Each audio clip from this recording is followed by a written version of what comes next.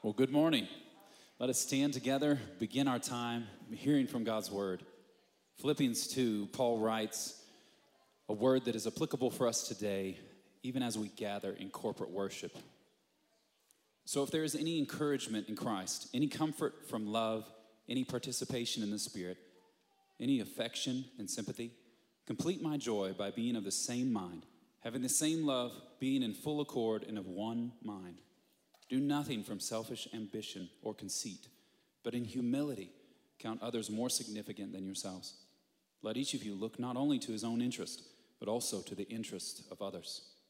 Have this mind among yourselves, which is yours in Christ Jesus, who, though he was in the form of God, did not count equality with God a thing to be grasped, but emptied himself by taking the form of a servant, being born in the likeness of men, and being found in human form, he humbled himself by becoming obedient to the point of death, even death on the cross. Therefore, God has highly exalted him and bestowed on him the name that is above every name, so that at the name of Jesus every knee should bow, in heaven and on earth and under the earth, and every tongue confess that Jesus Christ is Lord, to the glory of the Father. We want to confess that together today. And remember that Jesus was exalted by humility. He was glorified by being crucified. And he is magnified when we, the church, follow in his pattern of humility and service to one another. So let us humble ourselves. Let us serve one another as we lift high the name above all names.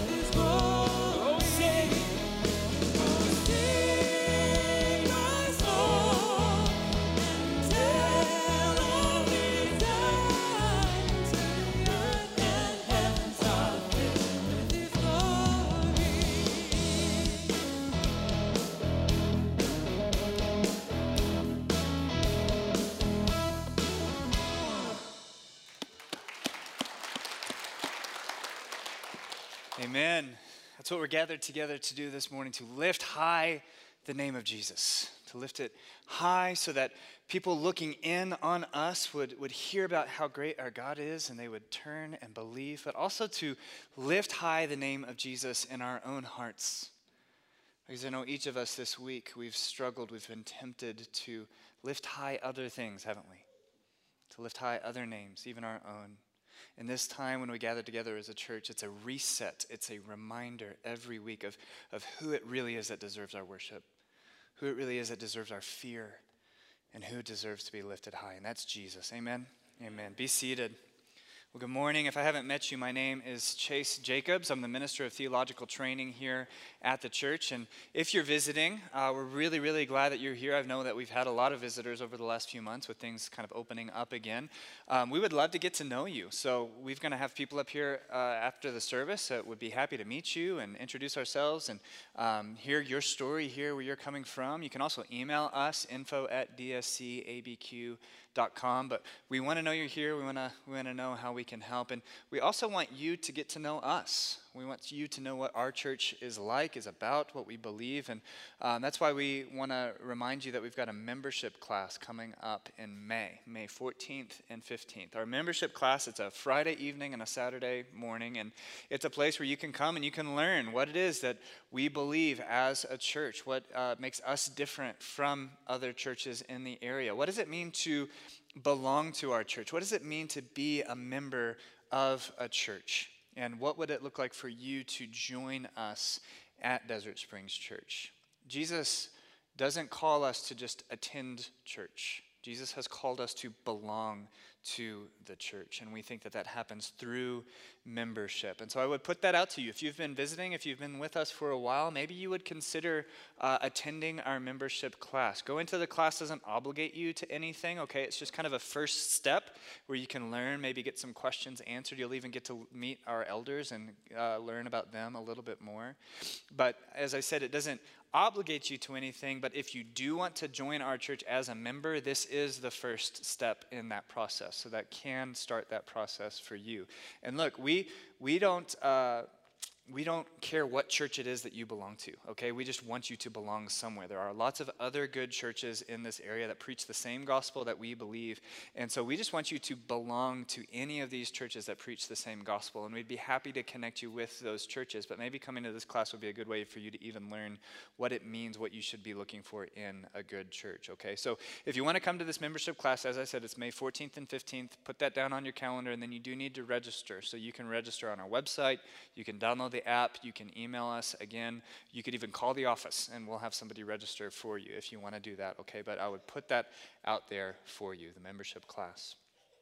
In that class, you'll learn that Desert Springs Church exists to spread God's glory broader and deeper. And God does that in a number of ways, but one of the most important ways is what we're doing right now. So let's pray that God would use this time for that mission. Lord, we do want to lift high your name. We want you to be glorified. We want your glory to take root more deeply in our own hearts and then to spread out from this place. Spread out into our homes and into our workplaces and into our schools to the ends of the earth, Lord.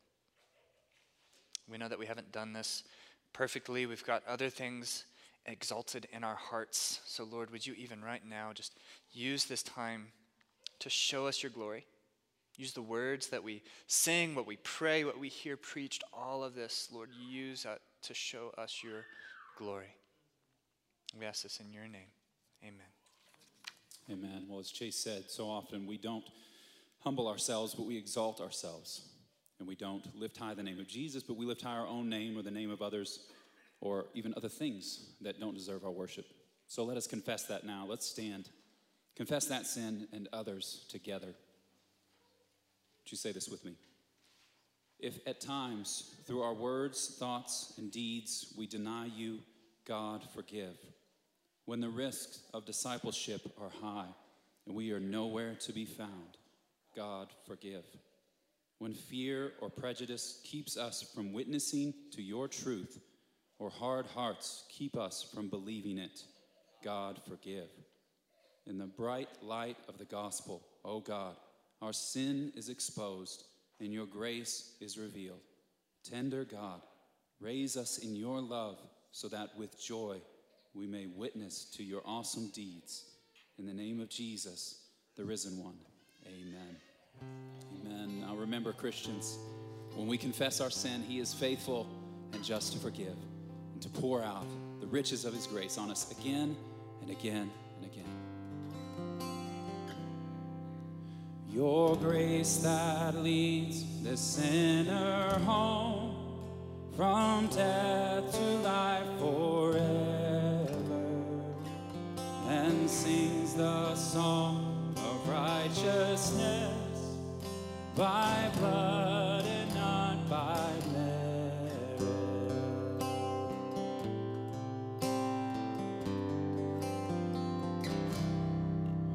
Your grace that reaches far and wide to every tribe and nation has called my heart to enter in the joy of your salvation. By grace I am redeemed.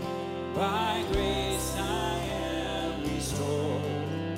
And now I freely walk into the arms of Christ my Lord.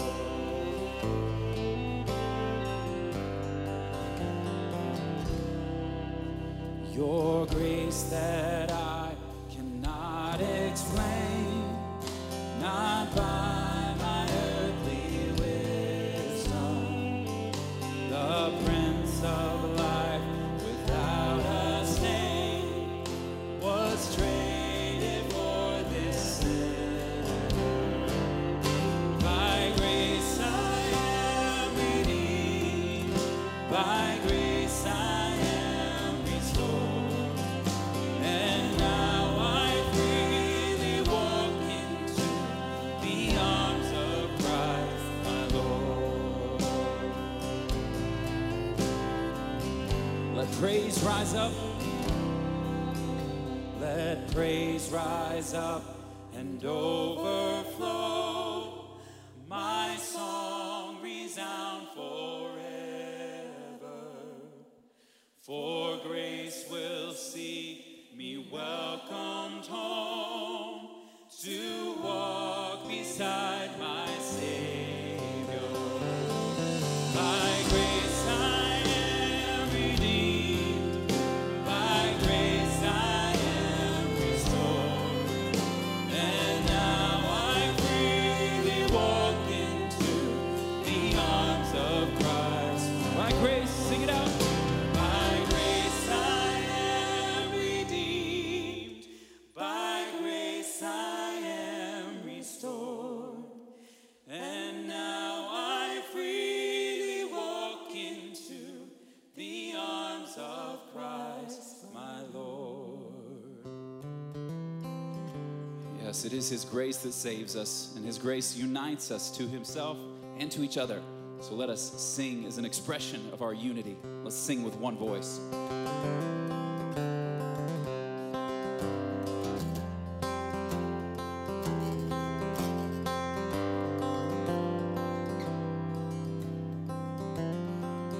Oh, how good it is when the family of God dwells together in spirit, in faith and unity, where the bonds of peace, of acceptance and love are the fruit of His presence here among. With one voice. So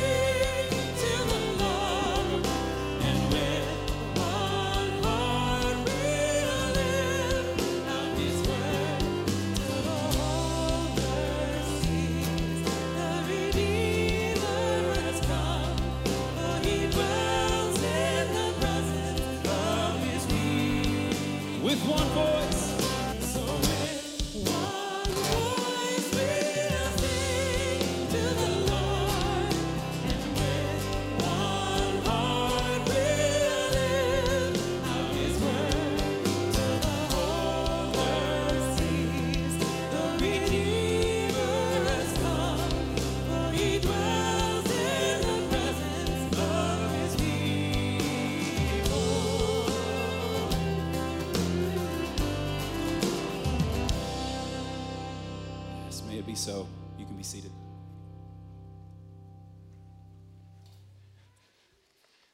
Will you please pray with me?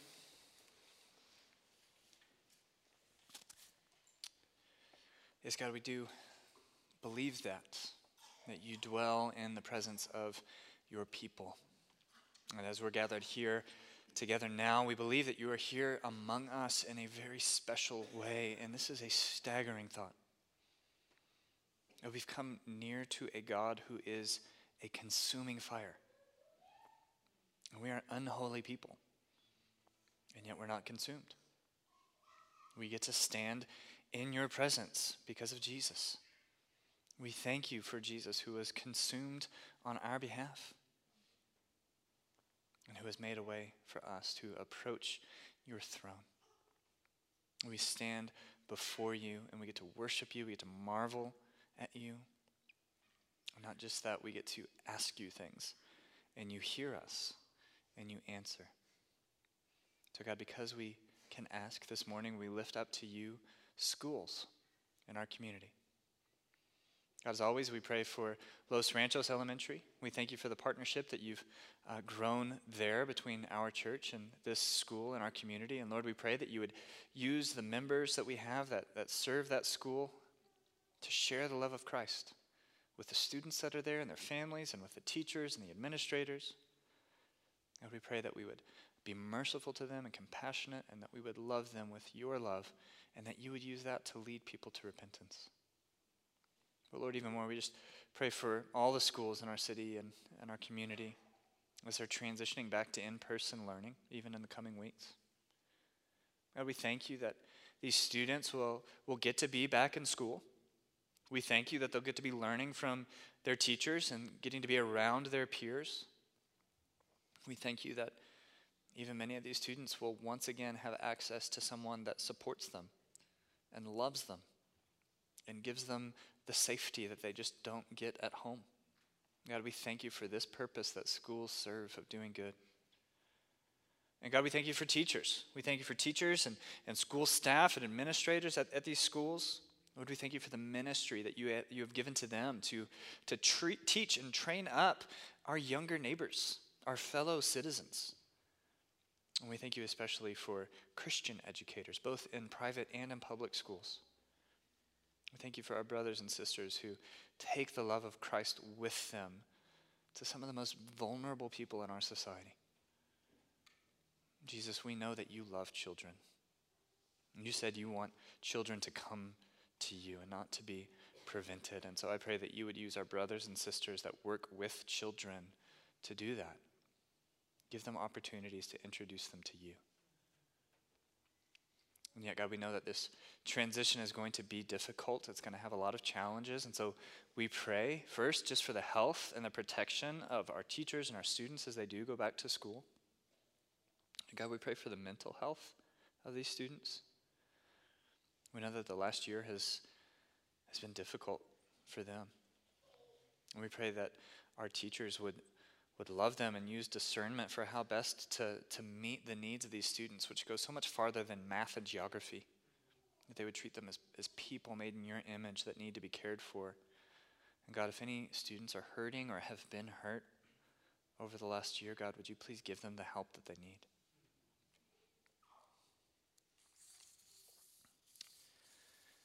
And God, we pray for these teachers, as always, that when they do this work, they would do it with endurance. You would give them stamina in what is a difficult calling. And God, even now with these constraints that will be on them with these COVID times, Lord, and the timing of this return to school and the disruption that has been this last year so far, Lord, just encourage our teachers. Help believing teachers to turn to you and to trust in your sovereignty. And just give them wisdom, Lord. Give them wisdom to know what is really the best thing to do in this time with the time that they have left this school year. Give them wisdom to prioritize. Give them wisdom. And Lord, we pray that you would help them to not grow tired of doing good. Even for the next few weeks and months, just give them strength, we ask in your name. And God, help us all to have strength. Help us all to turn to you as our strength. God, you're our rock. You're our ever-present help in time of need. by your grace this morning. Lord, would you just help us all to remember that? Would you help us all to remember that you are where we need to turn when we're afraid? And we ask especially now that you would use our brother Caleb in your holy word from the book of Galatians to stir us up to love you with all of our heart, with all of our mind, with all of our soul, with all of our strength, and to love our neighbor as ourselves. For your glory alone, we ask. Amen. Let us stand now and continue to rejoice in the grace that was poured out on sinners like us. Marvelous grace of our loving Lord, grace that exceeds our sin and our guilt. Yonder on Calvary's mount outpoured, there where the blood of the Lamb was spilled. Grace, grace, God's grace, grace that will pardon and cleanse within. Grace, grace, God's grace, grace that is greater than all our sin.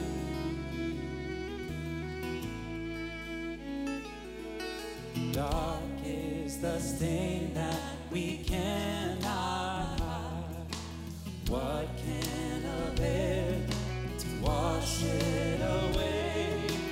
Look, there is flowing a crimson tide, brighter than snow you may be today. As grace, grace, grace, God's grace, grace that will pardon and cleanse within. Grace, grace, God's grace, grace that is greater than all our sin.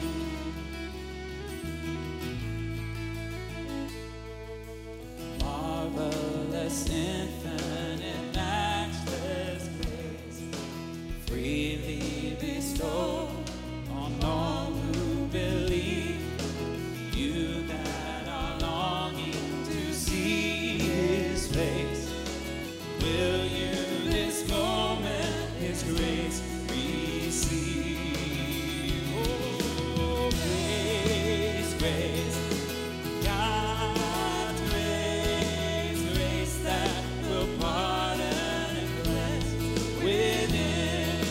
Grace, grace, God's grace, grace that is greater than all our sin. This is true. Sing grace.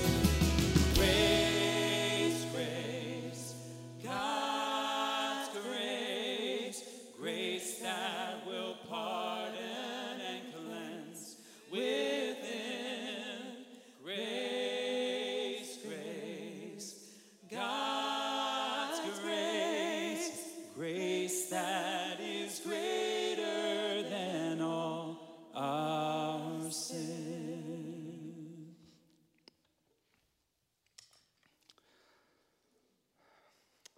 Well, Father, if your grace is not greater than our sin, we should be terrified right now. Father, we should be terrified because our sin deserves your wrath in hell. If our sin is greater than your grace, we are of all men most to be pitied. But Father, if your grace is greater than our sin, we have nothing to be terrified about this morning. We have every reason to come boldly to the throne of grace. We have every reason to come to your word, to hear from you, and come with confidence. We can come with confidence knowing you are eager to respond to our prayers. And so, Father, we pray that you would use your word maybe in ways that we aren't even expecting right now. for you to pull up sin out of our lives that we would repent of, that maybe we've seen for the very first time. Father, for you to give grace and life, maybe for the first time, to dead hearts. Father, your word can do this. It's done this many, many times. You can do it again today. So we look to you. We look to you with confidence that you will do that work among us here this morning. And we pray all these things in your Son's name. Amen. You guys can be seated. If you don't know me, my name is Caleb Batchelor, and I'm the youth and families minister here at the church. And this morning we are going to be in Galatians 2. Galatians 2, 11 through 14. So if you have your Bibles, you can open it up to Galatians 2, starting in verse 11. But when Cephas, or who we know as Peter, came to Antioch, I opposed him to his face because he stood condemned. For before certain men came from James, he was eating with the Gentiles. But when they came, he drew back and separated himself, fearing the circumcision party. And the rest of the Jews acted hypocritically along with him, so that even Barnabas was led astray by their hypocrisy. But when I saw that their conduct was not in step with the truth of the gospel, I said to Cephas before them all, if you, though a Jew, live like a Gentile and not like a Jew, how can you force the Gentiles to live like Jews?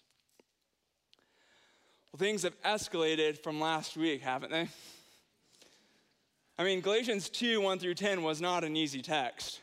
It was not Psalm 23 or John 3:16. Things were tense. Paul was calling out guys, calling them false brothers, and he wasn't budging for a minute on the gospel. But there was unity among the leaders, wasn't there? Paul and Peter were planning TGC conferences together. James and John were dreaming up podcasts. And when we get up from the table in verse 10, they're all strategizing about how to care for the poor. Heavy stuff, but good conversation. We're not up from the table for maybe 30 seconds or so. We come back and what do we see? Verse 11. Paul is rebuking Peter to his face. What happened? What happened from Galatians 2:10 to Galatians 2:11? Well, Paul's going to fill in the gaps for us in verses 12 through 14. But for us to understand why the circumcision party was so offended that Peter was eating with the Gentiles, we need a quick tutorial on Old Covenant dietary laws. So here it is. Under the Old Covenant, the Israelites were under this strict diet. Okay, so they had this strict diet and they had to be able to separate between foods that were clean and foods that were unclean. So you had things like pork, certain kinds of seafood, certain kinds of birds. These things were off limits. Here's the really important thing to get. This diet, these dietary laws, like circumcision, separated the Israelites from the rest of the world. It was their way of being able to mark themselves off as God's people. This dietary law that they had to follow was entrenched within Israelite culture. It was so entrenched that even after Christ comes and fulfills all the old covenant laws, and he establishes a new covenant law, Peter is still unconvinced that he can be able to eat these foods that were once considered unclean.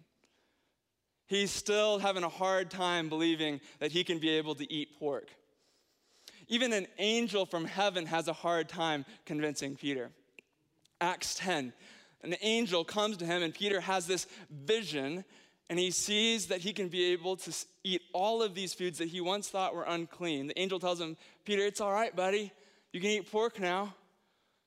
Peter still doesn't believe him. He thinks he's being tricked.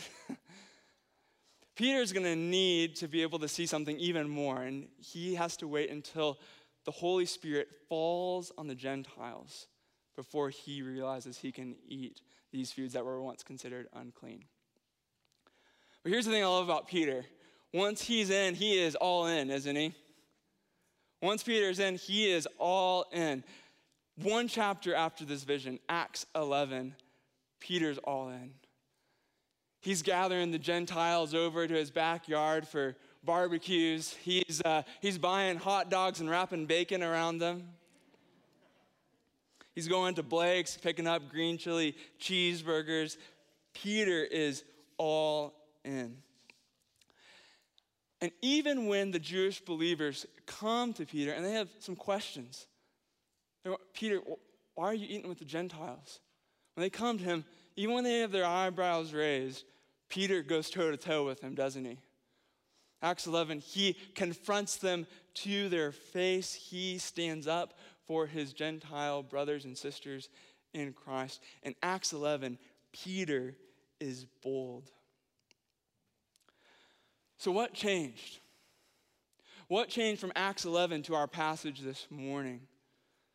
What made Peter get up from his spot next to all of his Gentile friends in the cafeteria and move to the other side? What happened? Fear. Verse 12, Peter feared the circumcision party, and it divided the church. If you're taking notes this morning, I think that's the main idea of our text this morning. Fear divides, but the gospel unites.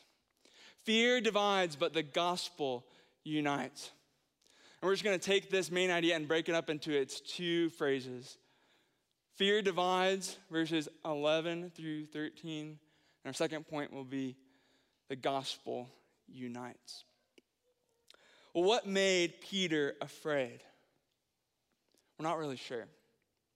We don't exactly know why Peter feared the circumcision party. We don't have necessarily anything in Acts or in Galatians that would give us a reason why he was afraid. But it looks like there's something in James and his crew, when they came, when they relayed something to Peter, there was something in their message to Peter that made Peter afraid. We don't know a whole lot about this circumcision party that he was afraid of. We don't know whether these were believing Jews and maybe Peter was afraid of losing some friendships. We don't know whether the circumcision party were unbelieving Jews and Peter was afraid of persecution. Persecution maybe directed at him or some of his other Jewish believing friends. We don't know. But we do know that he was afraid. We know that that drove him to add dietary laws as prereqs for gospel fellowship. We know that Peter was afraid of losing something connected with his ethnic tribe. And that drove him to implicitly tell the Gentiles that Christ was not enough. They needed something else besides Christ for them to have gospel fellowship. They needed to follow these dietary laws. We know that Peter's fear divided Christ's church. And we know that our fear can do the same thing. Our fear can divide this church. Or maybe you don't know that. Maybe you're like me and you haven't thought about how fear can divide the church. To be honest with you, until I've studied this text this past week, I haven't spent a lot of time thinking about how my fear can divide the church. But as I've been looking at our passage for this morning, I've seen a lot of myself in Peter. Seeing a lot of Peter in me. The Holy Spirit has been doing some tough work this past week in my heart. He's been just pulling off layers and layers and layers of false confidence that I like to show to all of you guys. False confidence that's on the outside, but he's been showing me how much fear I have on the inside. Now, I have never had nightmares about the circumcision party. I don't know anyone in this church who's afraid about a circumcision agenda that's out there. In our community group, I have never heard someone ask for prayer that the Lord would deliver them from the circumcision party. We get afraid, don't we? We have different fears. when they pop up, these fears can divide our church. They can divide brothers and sisters in Christ. So here's a question for you to throw in your back pocket. What are you afraid of losing? What are you afraid of losing? You know, if I was Satan and I wanted to divide this church, I don't think I would start with theological differences. I don't think I would send a jerk into this church and cause some sort of rile people up. I don't think I would do that. I think it would be too obvious. We'd be able to detect it. Now, if I was Satan, I wanted to divide this church, I would start with fear. It's more subtle, but it's just as deadly. It's just as deadly, if not more so. What are you afraid of losing? Some of us are afraid of losing friendships. We've been wanting friends for a long time, and maybe just a couple months ago, we finally found one. Finally found a friend to go on vacation with. But this friend is walking out of step with the gospel. She's slandering a brother or sister in Christ in our church. And you know you should confront her. You know that you should bring this up to her attention, that she needs to stop doing this, but you're afraid. You finally found a friend. You don't want to lose this friend. So reluctantly, you join in the slander. You grin and bear it. Join in the slander. And as we do that, our fear divides our church. Some of us are afraid of losing tribal identities. It's not that we overtly hate people who have a different social or political or cultural background than us. It's just that we're afraid that if that comes up in conversation, it's going to get awkward. As we do that, our fear divides our church. Some of us are afraid of losing comfort. We're just afraid of being uncomfortable, and that's all that it really is. It's as simple as that. We just don't want to feel awkward. So when we come here on Sunday morning, what do? We look for our crew. We go to the people that we know. It's not that we hate new people. It's not that we hate the people that we don't know. We're just afraid it's going to be awkward. It's not that we exclude folks from the Lord's table based on their skin color. It's just that we exclude them from our tables. We're afraid of losing our comfort, so we draw back. And as we do that, our fear divides our church. Fear is sneaky. It's subtle. Fear is like carbon monoxide. We can't detect it with our senses.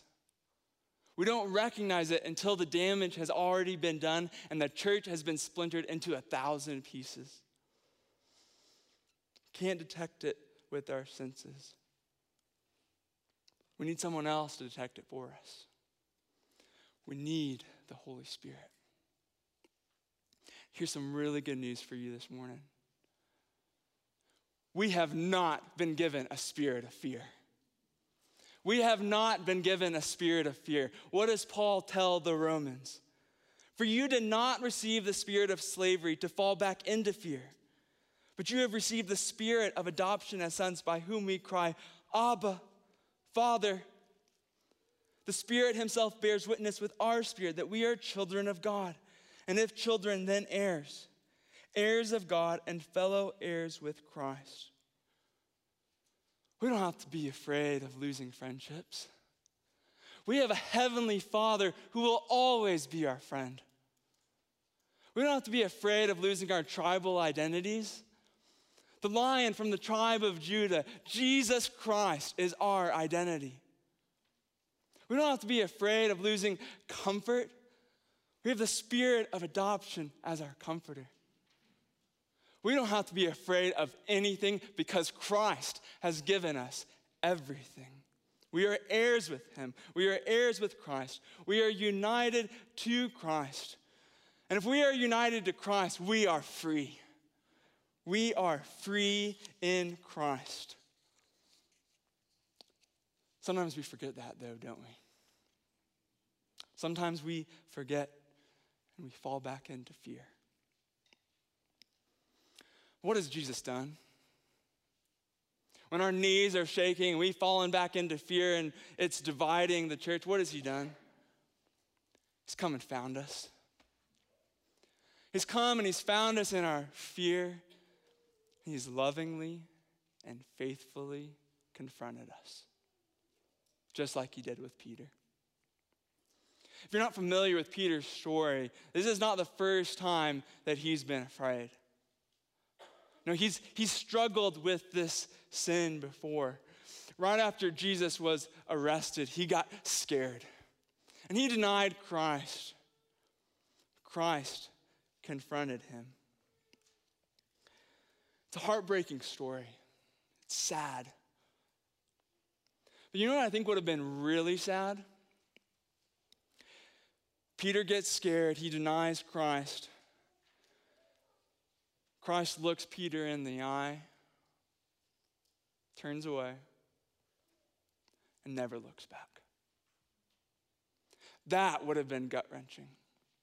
That would have been sad. It's not what happens, though, is it?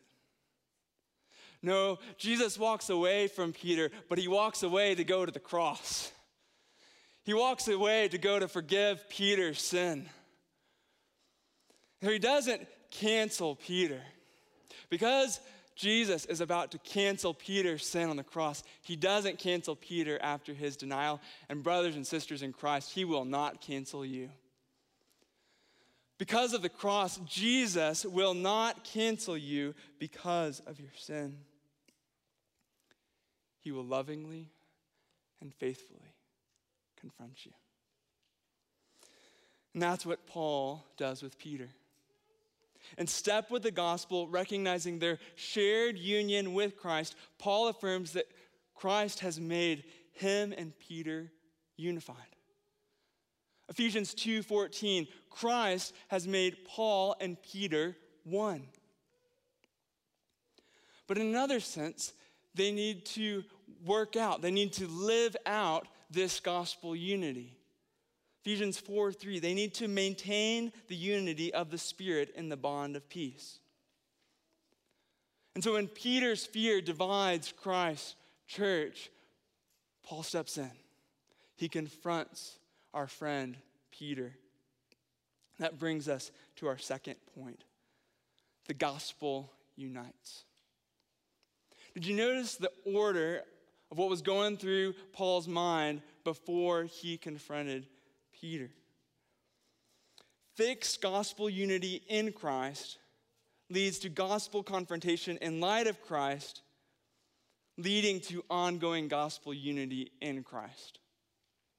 Fixed gospel unity in Christ, confrontation in light of Christ, ongoing gospel unity in Christ. The world switches the order. It reverses the order. It confronts and then unites. It confronts. It will confront you and say, you need to join my side. And if you will join my side, then we can have unity. But you better join my side. You better agree with me, and you better probably agree with me the first time, or I'll cancel you. That's how the world thinks. It's what you deserve. I'll cancel you because you need to atone for your sins. Elizabeth Brunig, she's a journalist for the New York Times. I thought she made a super insightful comment last summer. Listen to what she says. There's just something unsustainable about an environment that demands constant atonement, but actively disdains the very idea of forgiveness. Did you hear that? An environment that demands atonement, but disdains forgiveness. I think she's onto something. There's a lot of atonement talk out there right now. Very little forgiveness. I think she's on to something. Except for one thing. I don't think we disdain forgiveness. I think we want to forgive. But if we're going to forgive, we need to make sure that that sin has been paid for. I think we want to show mercy, but to be able to show mercy and to forgive, we need to make sure that justice has been satisfied. We want to show mercy, but we want justice. And left to ourselves, left to our own wisdom, we cannot reconcile the two. We cannot bring both of these desires together. With our philosophical strategies, they cannot hold the weight of both of these desires. They are too big. Only one thing can hold that weight. Only one. The cross. It's only at the cross that justice and mercy perfectly meet. It's only at the cross where Jesus can be able to say, I'm going to give you all my mercy. Because I'm going to take away all of your sin. I'm going to atone for all of your sin. If there is no cross, there is no atonement. And we will disdain forgiveness. But at the cross, there is full atonement. And we can embrace forgiveness. Because of the cross, we are not left with cancel culture. We've got another alternative. We have a hope-filled, merciful alternative. Gospel confrontation. And our text this morning gives us a few principles to consider as we pursue that. Principle number 1. Paul responds to public sin with public confrontation.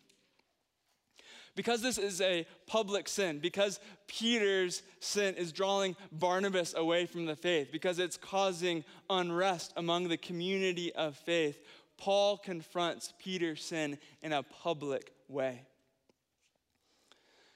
And as leaders, this is what we sign up for. If you're going to be a leader, you are signing up for the possibility of confrontation publicly. If your conduct moves outside of the gospel, if you're not in step with the gospel, you are leaving yourself open to public confrontation. Paul's going to later tell Timothy, says, do not admit a charge against an elder except on the evidence of 2 or 3 witnesses. As for those who persist in sin, rebuke them in the presence of all, so that the rest may stand in fear. What does that mean? If you see a DSC leader move outside of the gospel, their conduct is not in step with the gospel, and there are 2 or 3 witnesses, or 4 or 5 or 10 or 20, whoever sees that, you better bring a charge to that leader. If you see me back away from fellowship with any brother or sister in Christ in this church, there are 2, 3, 4, 5, 10, 20, 500 witnesses. You better bring that charge to me. Public sins require public confrontation, but not private sins. Not private sins. Matthew 18, it's private sin. You go to that brother or sister alone. You don't bring in other brothers and sisters who weren't a part of that and you start talking to them about it. You go to that brother or sister in Christ alone. Amy Carmichael has a good word for us here. The absent should be safe in our presence. The absent should be safe in our presence. Did you hear that? I'm going to say it one more time. The absent should be safe in our presence. So if you're visiting here this morning and you like to gossip, let me be really clear. That is not welcome here. Gossip is not welcome at Desert Springs Church. We will confront you. We're glad you're here. If you want to gossip, you can go do that somewhere else. You're not going to do it here at Desert Springs. The absent are safe in our presence. Principle number 2, Paul reserves his strongest confrontations for salvation concerns. Paul didn't get worked up about everything. Verses 5 and 14, it was the truth of the gospel that he got passionate about. It's the truth of the gospel. And the closer to the gospel, the problem is, the stronger the confrontation. So he didn't confront Peter after he switched denominations. He didn't confront Peter because of something that was outside of the gospel. He reserved his strongest confrontations for salvation concerns. I'm going to be honest with you guys here. I'm not great at this. I'm not. Leah tells me that I'm a 1 on the Enneagram. I don't know what that means, but I know that right and wrong are really important to me. I know that I can be reading a book. It could be a book about family discipleship, evangelism. It's a good book by a godly author. If I disagree with something in that book, you'd think this author was denying the virgin birth or the Trinity. I struggle with this. Y'all pray for me. I need this text just like you guys do. Galatians 2 isn't telling us to only confront people when the gospel is at stake, but we should reserve our strongest confrontations for salvation concerns. Principle number 3.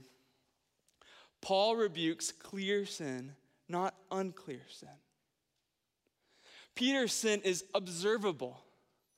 He's been hanging out with the Gentiles at Red Lobster every week. And then he just stopped showing up. It's clear. We can see what's going on. Paul wasn't rebuking Peter because he saw some bumper stickers on Peter's camel. Did you hear that? Paul wasn't going to Peter's library and seeing a few books on his shelf from people that weren't Christians and making assumptions about Peter. Paul wasn't reading between the lines. If you're reading between the lines, that may or may not be okay. You may or may not be right. But hear this. If you're reading between the lines and you're dividing the body of Christ, that is not okay. It's not okay. We rebuke clear sin. You know one thing I've noticed about myself on this? One thing I've noticed about myself is that when I'm actually spending time with people who really believe it's a clear, false gospel, when I'm spending my time with those folks, I just don't have time to read between the lines. It's really practical. I just don't have time in my day to get on a blog for 2 hours and figure out why one pastor doesn't like another pastor's book. I've got a coffee set up with someone who doesn't believe the gospel at all.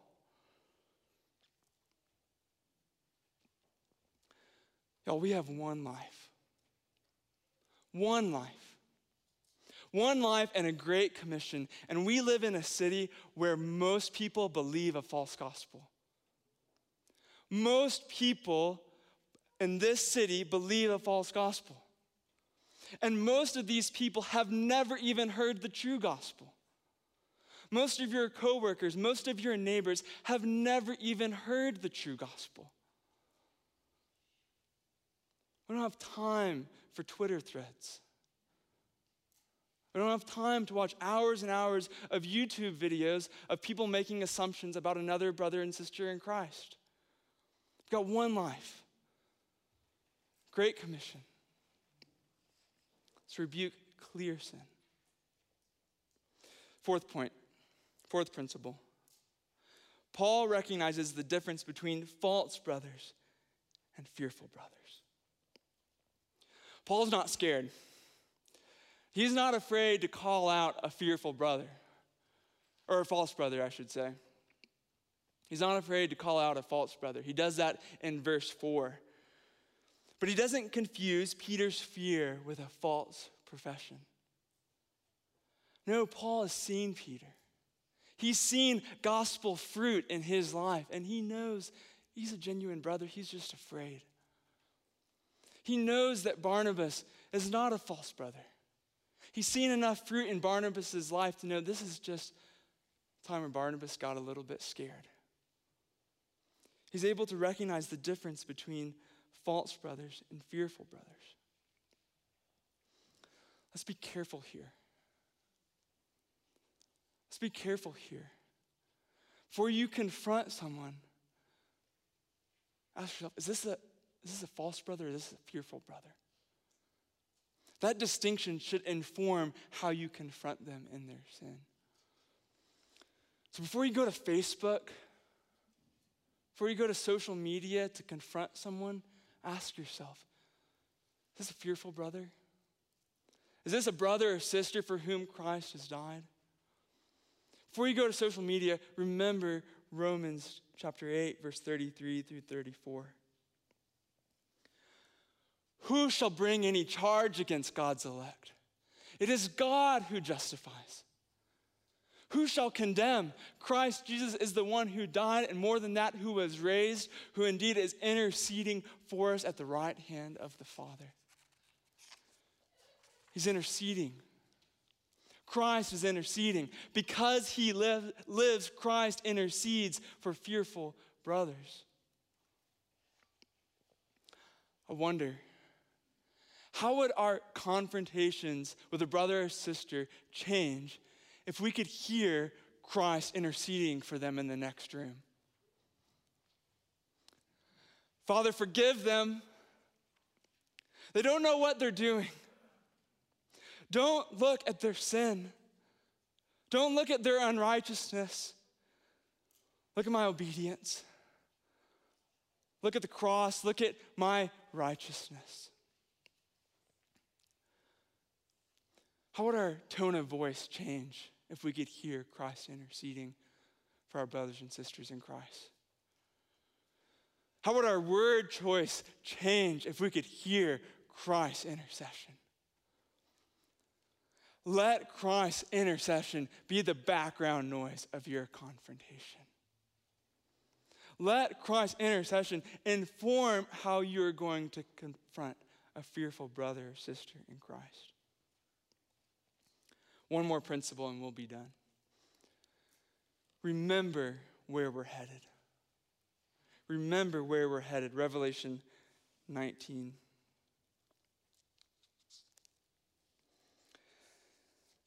Then I heard what seemed to be the voice of a great multitude, like the roar of many waters and like the sound of mighty peals of thunder, crying out, Hallelujah! For the Lord our God, the Almighty, reigns. Let us rejoice and exult and give him the glory. For the marriage of the Lamb has come, and his bride has made herself ready. It was granted her to clothe herself with fine linen, bright and pure. For the fine linen is the righteous deeds of the saints. And the angel said to me, Write this. Blessed are those who are invited to the marriage supper of the Lamb. This is where we're headed. This is where we are headed. We are headed to the marriage supper of the Lamb. No more fear. No more division. No more confrontation. Many different backgrounds. One table. Gospel unity. Let's pray.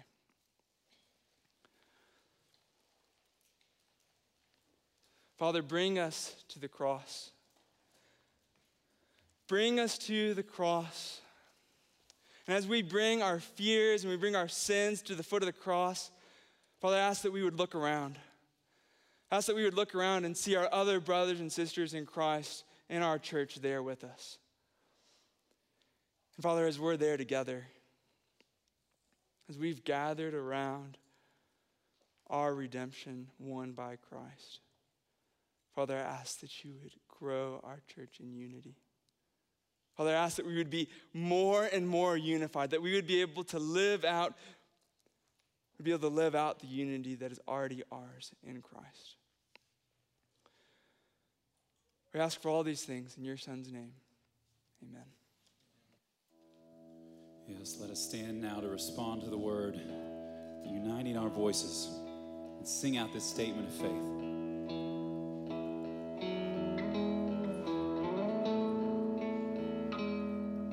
The church is one foundation, is Jesus Christ her Lord. She is his new creation by water and the word. From heaven he came and sought her to be his holy bride. With his own blood he bought her, and for her life he died.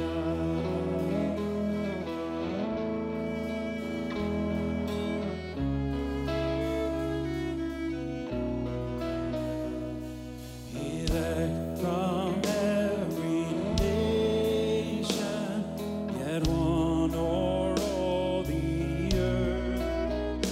Her charter of salvation, one Lord, one faith, one birth, one holy name she blesses, partakes one holy food, and to one hope she presses with every grace in new. So rise up, church. Rise up, oh bride of Christ. Stand firm on this rock. Jesus will have his bride, a blood-washed heavenly flood.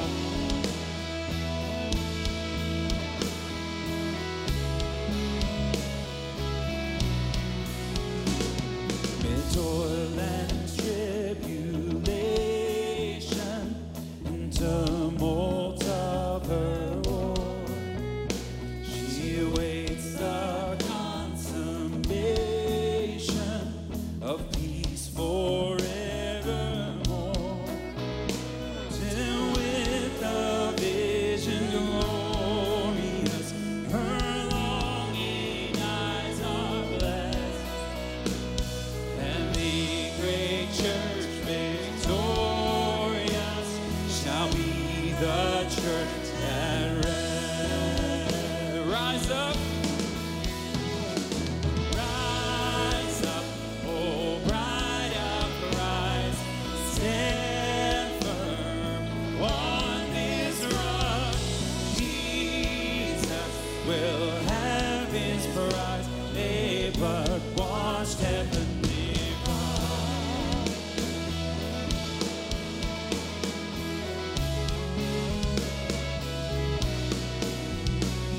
Go with a scornful wonder and see her soul oppressed by schisms rent asunder, by heresy's distress. Yeah.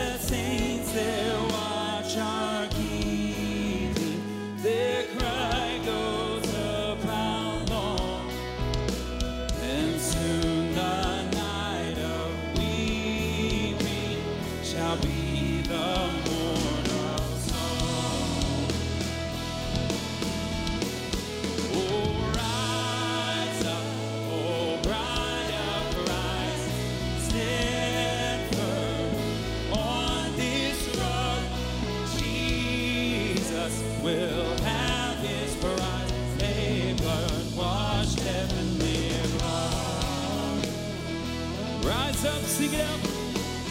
Rise up, oh bride of Christ, stand firm on this rock. Jesus will have his prize, a blood-washed heavenly robe. Yet she on earth hath union with God the three in one, and mystic sweet communion with those whose rest is won. Oh, happy ones and holy, Lord, give us grace that we, like them, the meek and lowly, on high may dwell with thee. Amen. If you're here and you're not a believer, when we were talking about mercy and justice, if that was new to you, here's one thing I don't want you to do right now. If you haven't totally figured out what that means for you, you haven't totally connected those dots, I don't want you to leave. Don't leave this room because you haven't totally figured it out. We're going to have people up here at the end of the service who would love to talk to you. I'll be up here, would love to answer any of your questions. If we talk up here and you still have more questions, we'll schedule coffees, we'll schedule lunches. We'll make sure we answer all of your questions as best as we can. DSC family, I've got one more word for you. Romans 15, 5 through 6. May the God of endurance and encouragement grant you to live in such harmony with one another in accord with Christ Jesus, that together you may with one voice glorify the God and Father of our Lord Jesus Christ. Amen.